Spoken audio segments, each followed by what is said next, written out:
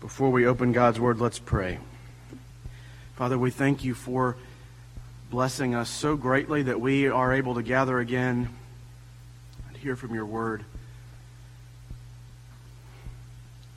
Lord, there is at least one in this room that is struggling with the desire to hear from a man. Would you come and grant all of us the grace to hear from God and no one else? Help us that we may hear, Holy Spirit, from your word as you have given it to us. Come and speak, Lord, through weakness and frailty and foolishness. Come in power. Apply the truth of your word to our hearts that we may love you and cling to you by faith in our Lord Jesus Christ. Lord, as I look around, I'm mindful of the many children that we have in the room. And I thank you for the testimony that their presence bears to the faithfulness of your people. And ask tonight that the word might touch their hearts, that the Spirit might work in them, even as they fail to understand some or much of what is said. Spirit, come and work upon their hearts by your word in mysterious ways that we know that you are able to do. Bring them to yourself. Bring us all again to Christ, we pray, for his sake. Amen. Open your Bibles to Exodus chapter 33.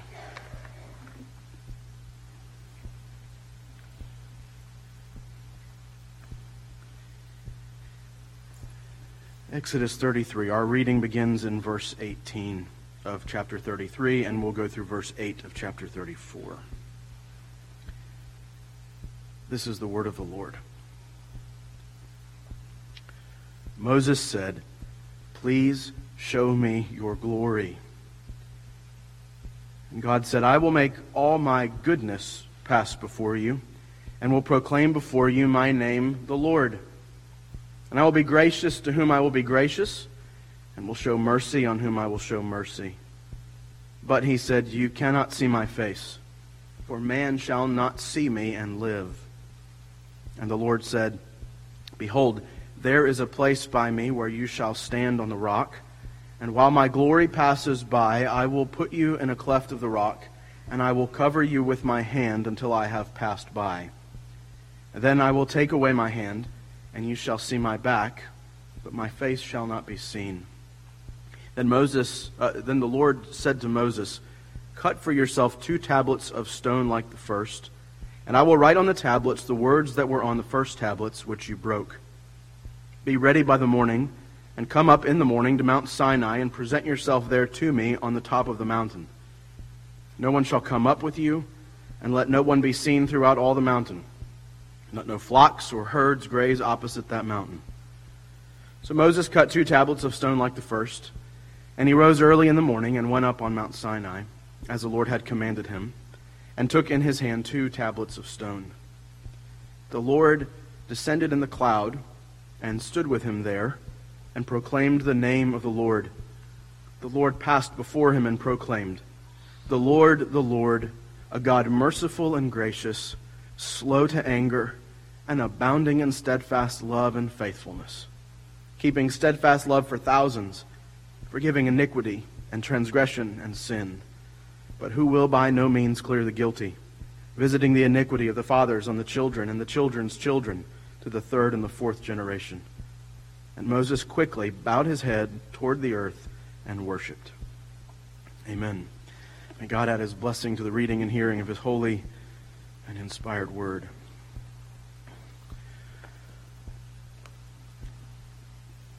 Well, we're coming back to this text again because we didn't quite finish up last time. Just by way of reminder, we keep sort of hop-skipping through Exodus these last several weeks. Remember that God has delivered his people up out of the land of Egypt, out of the land of slavery. He's preserved and protected them through the wilderness. He's promised to them that he will be their God and they will be his people. And he's leading them along this long section that we spent time in where he gives instructions to Moses about how the people are to worship him, how the relationship is to look and be. And as Moses comes back down, this great sin has erupted in the camp. They've decided they'll worship God how they see fit. They grew impatient and they wanted to be like the pagan nations around them, presumably. They constructed this golden bull and are bowing down to it and performing all sorts of revelry before it. And the Lord comes down and rightly threatens in the face of Moses to consume the people. If they're going to be like this, I'm done with them. I'll start fresh. And as Moses is there on the mountain, he pleads for their lives, which are granted. The Lord promises that they will gain entrance into the land, but he will not go with them. And it's that alarming news that prompts Moses to approach God in that tent of meeting outside the camp with a couple of requests. We dealt with the first one a while ago now, that Moses called upon the Lord to go with the people into the land. Remember the idea that the beauty of the land is the presence of God. That if he won't go with them, why go at all? You can look back at 33 in chapter 14, the Lord's response to him. He said, "My presence will go with you, and I will give you rest." And he said to him, "If your presence will not go with me, do not bring us up from here, for how shall it be known that I have found favor in your sight, I and your people? Is it not in your going with us, so that we are distinct?" Jump down to 17. The Lord said to Moses, "This very thing you have spoken I will do, for you have found favor in my sight, and I know you by name." And so this part of the problem is remedied. The Lord has said, okay, I'll come back to what I originally promised. I will go with you into the land. And last time we began addressing this final request of Moses as he's on the mountain before the Lord. Verse 18 of our text tonight, Moses said, "Please show me your glory."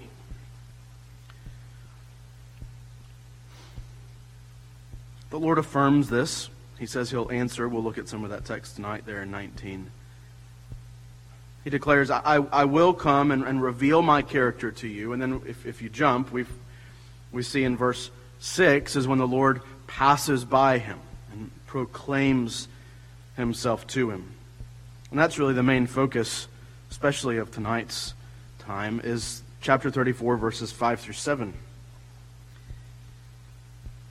Moses wants to see the Lord. He wants to know the Lord.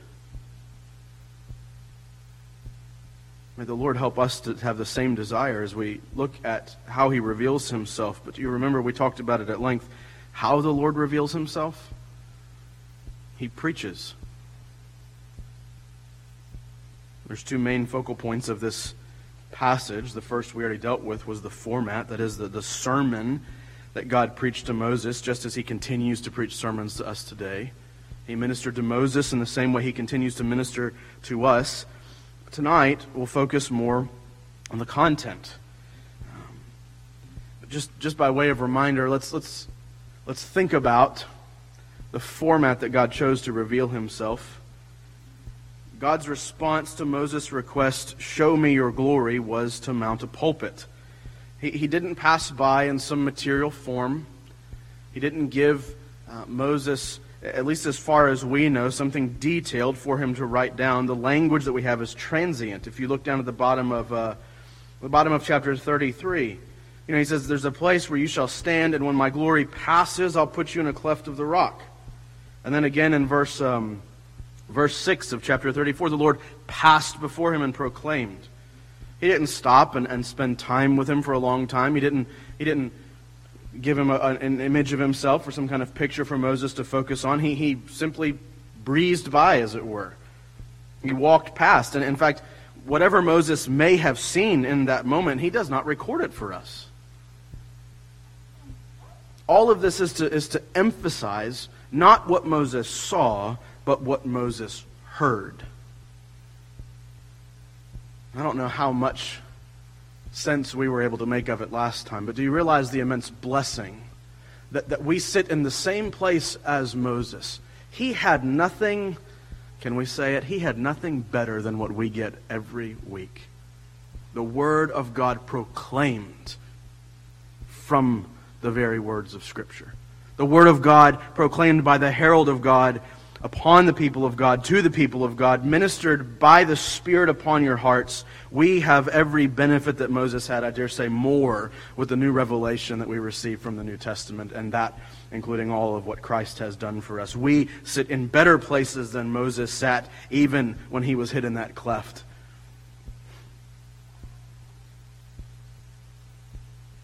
Steve Lawson says when he preaches on this text, here is God's own sermon on himself. note, he writes, the principal centrality of the preaching of the glory of God. That God now answers Moses' request by mounting a pulpit and preaching himself. And that's the main subject of our time tonight as we finish out this passage. We're going to look and see what God preached. So if we saw last time the format of his revelation to Moses, now tonight we see the content of his revelation to Moses. What did he talk about when he preached before the face of Moses? Look first with me at 33 in verse 19. Moses is just asked to see his glory, and God answers him first. Before bringing him up to the mountain and actually accomplishing that which Moses requests, he answers him first and says he will do it. But look at what he says. Verse 19, I will make all my goodness pass before you, and will proclaim before you my name, the Lord. Now, I hope you can see the distinction there. What does Moses ask for? He asks to see God's glory. And God responds by saying he will reveal his goodness. And we may at first be inclined to think, well, God is offering a kind and compassionate correction to Moses. That instead of telling him to, shh, you can't see my glory, but I'll show you my goodness. No, it's not a correction. We may actually say that God is doubling down on Moses' request. That what is Moses' desire here? To see God's glory, to know the essential nature of his Lord. And this is what God tells us in his response, is that God's goodness is his glory. That all that is wonderful and magnificent about God flows out of the very fact that he is good. And so as Moses asks to know the Lord and to see the Lord says, I will make all my goodness pass before you. You may not realize that you see it all the time in Scripture. That when the psalmist describes God, and we have these lists of characteristics that describe the Lord, often, not all the time, often, that the primary characteristic in the list is that he is good. We actually read some of those verses tonight from Psalm 118. But you can go to other places like Psalm 86, verse 5. The psalmist says, for you, O Lord, there's a list, but what's the first one? You are good and forgiving, abounding in steadfast love to all who call upon you. You can jump forward some to Psalm 100, verse 5. For the Lord is good. His steadfast love endures forever, and his faithfulness to all generations. That God's goodness is a representation of himself, of his glory, of his blessedness, of everything that is to be desired about who he is. It can be summed up in this word, good. It even gets to the point that on occasion in the Old Testament, you will see good used as a substitute, either for God's name or for his presence. One example is from Hosea chapter 3. Afterward the children of Israel shall return and seek the Lord their God and David their king, and they shall come in fear to the Lord and to his goodness in the latter days. Of all the things that could have been listed there, they're going to come to the Lord and they're going to come to his justice, or they're going to come to his compassion, or they're going to come to his mercy. No, it's that word in which all of God is tied up. They're going to come to him and his goodness. This is what God will declare, how good he is. And so you jump from that promise in 19 that he will make all of his goodness pass by, all the way down to chapter 34, verse 5, where the Lord actually does what Moses has requested. We get there, the fulfillment of 33:19. God begins to preach. Look at verse 6. The Lord passed before him and proclaimed, the Lord, a God merciful and gracious, slow to anger, and abounding in steadfast love and faithfulness, keeping steadfast love for thousands, forgiving iniquity and transgression and sin, but who will by no means clear the guilty, visiting the iniquity of the fathers on the children and the children's children to the third and the fourth generation. These words from Exodus chapter 34 become creedal in the life of Israel. They come to be a formula, not just for how God's people refer to Him, but also for how God Himself refers to Him. Numbers chapter 14, just a couple of books ahead of where we are. The Lord is slow to anger and abounding in steadfast love, forgiving iniquity and transgression. But He will by no means clear the guilty, visiting the iniquity of the fathers on the children to the third and fourth generation. That's almost a direct quote of what He has just spoken to Moses. Or Psalm 86 again. But you, O Lord, are a God merciful and gracious, slow to anger and abounding in steadfast love and faithfulness. Or Joel chapter 2. Rend your hearts and not your garments. Return to the Lord your God, for He is what? Gracious and merciful, slow to anger, and abounding in steadfast love. Or even Jonah, that fool of a prophet. He prayed to the Lord and said, O Lord, is not this what I said when I was yet in my country? That is why I made haste to flee to Tarshish, for I knew what? That you are a gracious God and merciful, slow to anger, and abounding in steadfast love. Or Nehemiah chapter 9. They refused to obey and were not mindful of the wonders that you performed among them, but they stiffened their neck and appointed a leader to return to their slavery in Egypt. But you are a God ready to forgive, gracious and merciful, slow to anger, and abounding in steadfast love, and you did not forsake them.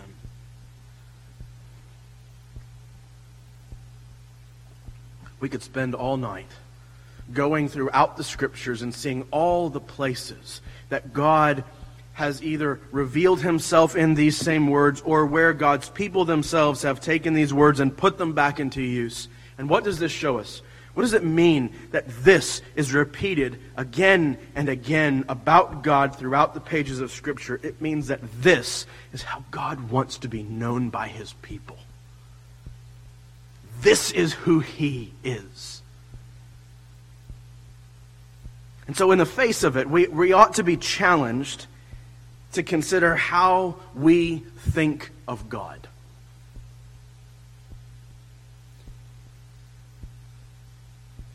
Is He to you cold and distant? Is He that aloof, stern God that just sort of comes in when things are wrong and when you need correction? Perhaps God seems to you just a get-out-of-jail-free card. He's simply there to excuse your sin when it's convenient for you. I hope that your main thoughts of God are the same as these in the text. And if they aren't, may the Lord help us that they would be. That we would know the Lord to be just as He has declared. The Lord, a God merciful and gracious, slow to anger, abounding in steadfast love and faithfulness, keeping steadfast love for thousands, forgiving iniquity and transgression and sin, but who will by no means clear the guilty.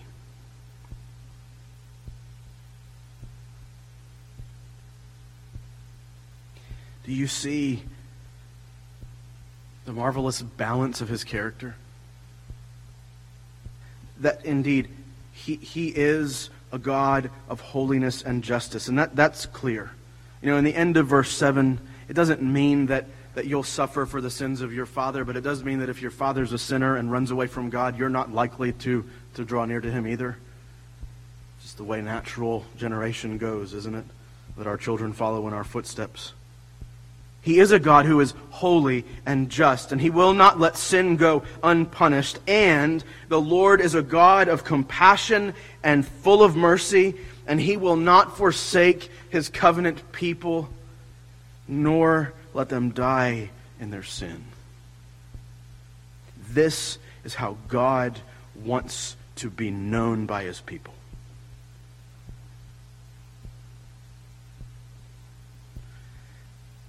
Consider why. Why does the Lord describe himself with these words? Moses desires to see God's glory, to know the Lord truly and deeply. And the people that Moses leads have struggled to love God and have struggled to follow him. What do the people need? Ligon Duncan says, when God manifests himself on Sinai, the content of his revelation to Moses is all about him. He says that's the answer that the children of Israel need to have. They need to know about God. They don't need social programs put in place so that they stay within the bounds. Not that there's anything wrong with a program once in a while. They don't need sort of to pull themselves up by their bootstraps and just try harder. Ligon says, now they may have thought they needed to know a lot of other things, but God says here through Moses, what you really need to know about me is me. What you really need to know, the most practical thing that you could ever learn, is me.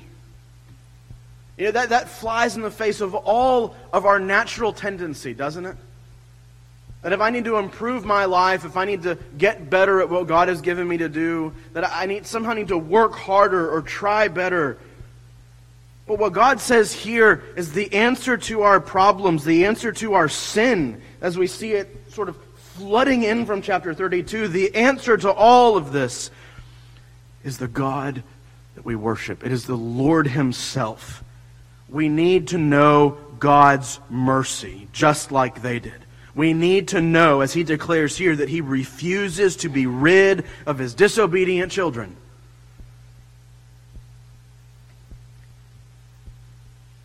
All there through 6 and 7. He is the Lord, merciful and gracious. God is full of compassion. He's like a tender father. He understands because he knows us as his Son has dwelt among us. He knows our weakness. He knows us as his children, and he sympathizes with us.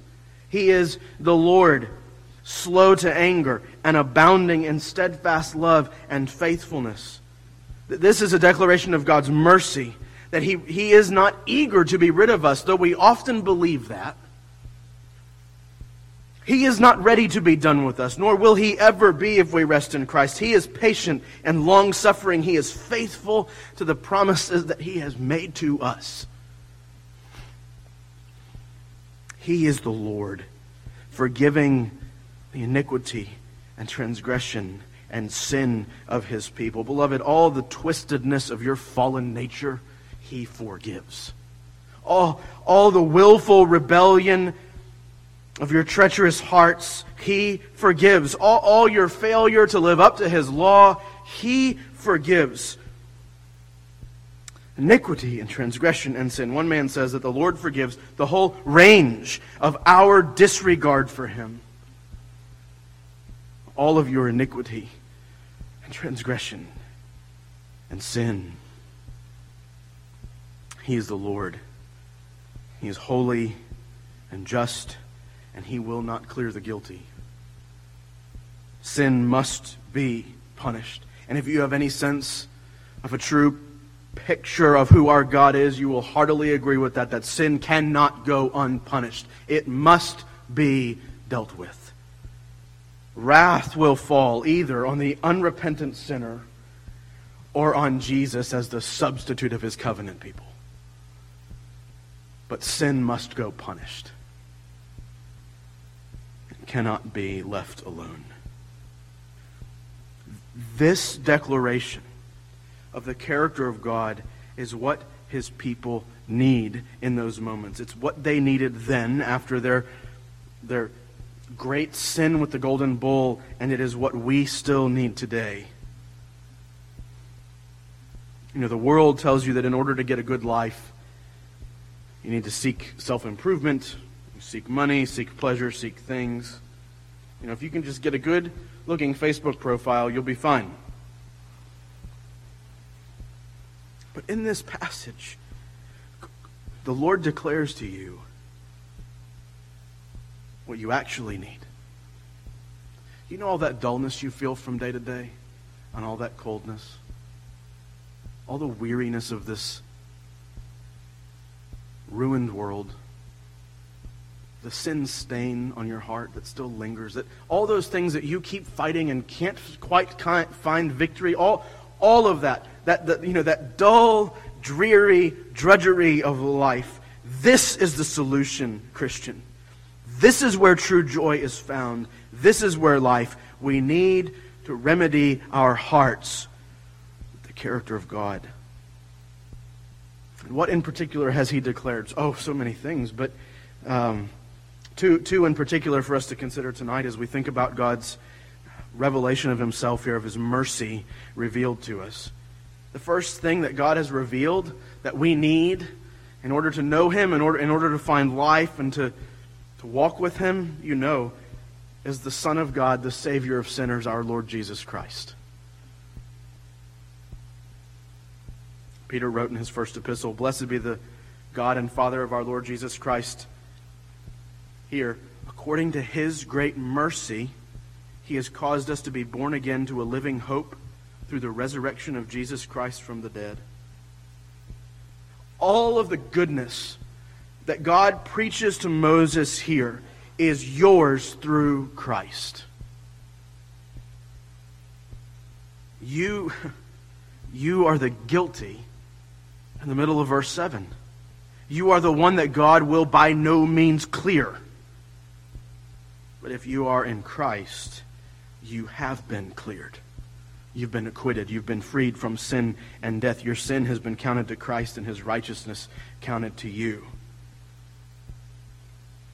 That's the first place we have to go as we look at the character of God. It's displayed in the person and work of our Lord Jesus Christ. This is where God has chosen to shine for us his character and his nature, and what he's chosen to do for us. The gospel of Jesus is a picture of the mercy of God here declared to Moses. And so that's the second thing for us to consider and observe here, is that as we live our lives and as we walk through hard things, we must remember the mercy of God. There's all sorts of ways it's referred to in Scripture: mercy, loving kindness, steadfast love. My favorite is a Scottish friend of mine's definition. He says it is God's persistent refusal to be rid of his disobedient children. God's mercy. That is what will carry us day to day through the Christian life. What do you do when you look up again and you realize that you have sinned against the Lord again? For a believer, our neglect of God should bring shame and disgrace. For the Lord's children, our sin should thrust our stomach into knots, for we have done again that which lifted Christ up on the cross and held him there. What do we do? Again I have offended.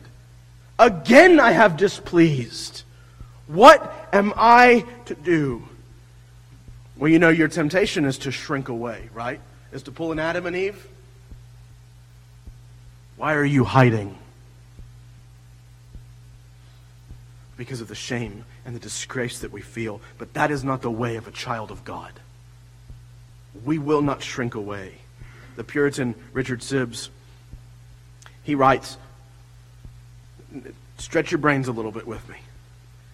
Let us yield to God the glory of his mercy. He says, think this: let me not deny myself comfort and deny God glory both at once. His mercy is not something that he sort of hands you hesitantly, sort of trying to keep back as much for himself as he can. He stands with open arms, ready to receive us. And he receives glory and honor and praise when we are recipients of his mercy. Why would we deny the comfort of coming back to him and the glory of his praise by shrinking away, by running from him and thinking that we have done something that even he cannot forgive? No. Sibbes goes on, he says, you might say, but I've offended often and grievously. Isn't that how we feel? But I've done it again and again and again. And it's worse this time, and then it got a little bit better, and then it's worse this time, and we start to categorize our sin and try to figure out what we're going to do. But I have offended often and grievously. Sibbes replies this way, with men, offenses often cause permanent alienation, but with God this is not so. As often as we have spirit to go to God for mercy and spread our sins before Him with broken and humble hearts, we will receive pardon. And he quotes from Exodus 34, the Lord, gracious, merciful, long-suffering. He will be known by those names. He says, if you find your conscience wounded with sin, do not hold back from God any longer. Come and yield. Lay down your weapons. There is mercy ready. It is a victorious, triumphing mercy over all sin and unworthiness. Look upon God in the face of Jesus Christ. In the face of Christ, God is lovely. You know, in spite of the fact that you are sinful and weak, beloved, in spite of all that you have done, that you're rebellious and frail, in spite of the fact that you struggle to be content in the circumstances that God has provided, and in spite of the fact that you yearn for unfulfilled desires, in spite of the fact that you're a much worse spouse and parent than you want to be, in spite of all of our brokenness and our wretchedness and our wickedness, in spite of all of it, God loves you. And He will not be rid of you. And He never leaves. And you'll never find Him absent when you seek Him. Always, consistently there. Why? Because our God is the Lord, a God merciful and gracious, slow to anger, and abounding in steadfast love and faithfulness, who keeps steadfast love for thousands, forgiving iniquity and transgression and sin, but will by no means clear the guilty.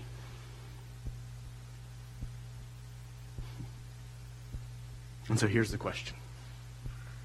At the end of this sermon, will you respond to God's glory like Moses did? Verse 8. And Moses quickly bowed his head toward the earth and worshipped. May the Lord, by His Spirit, give us each a sight of His goodness and mercy, so that we have nothing to do but bow and worship. Amen.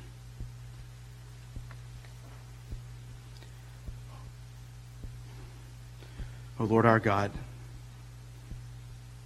for the sake of your Son, send your Spirit now to apply the truth of your word to our hearts, that we may not sin against you, but instead may know life, and may know repentance, that we may know the joy of your mercy poured out for us in the person and work of the Lord Jesus Christ. Help us, Lord, that we may love you and cling to you, and give us now hearts full of warmth and affection, that we may worship you all of our life long, and we pray it in Jesus' name. Amen.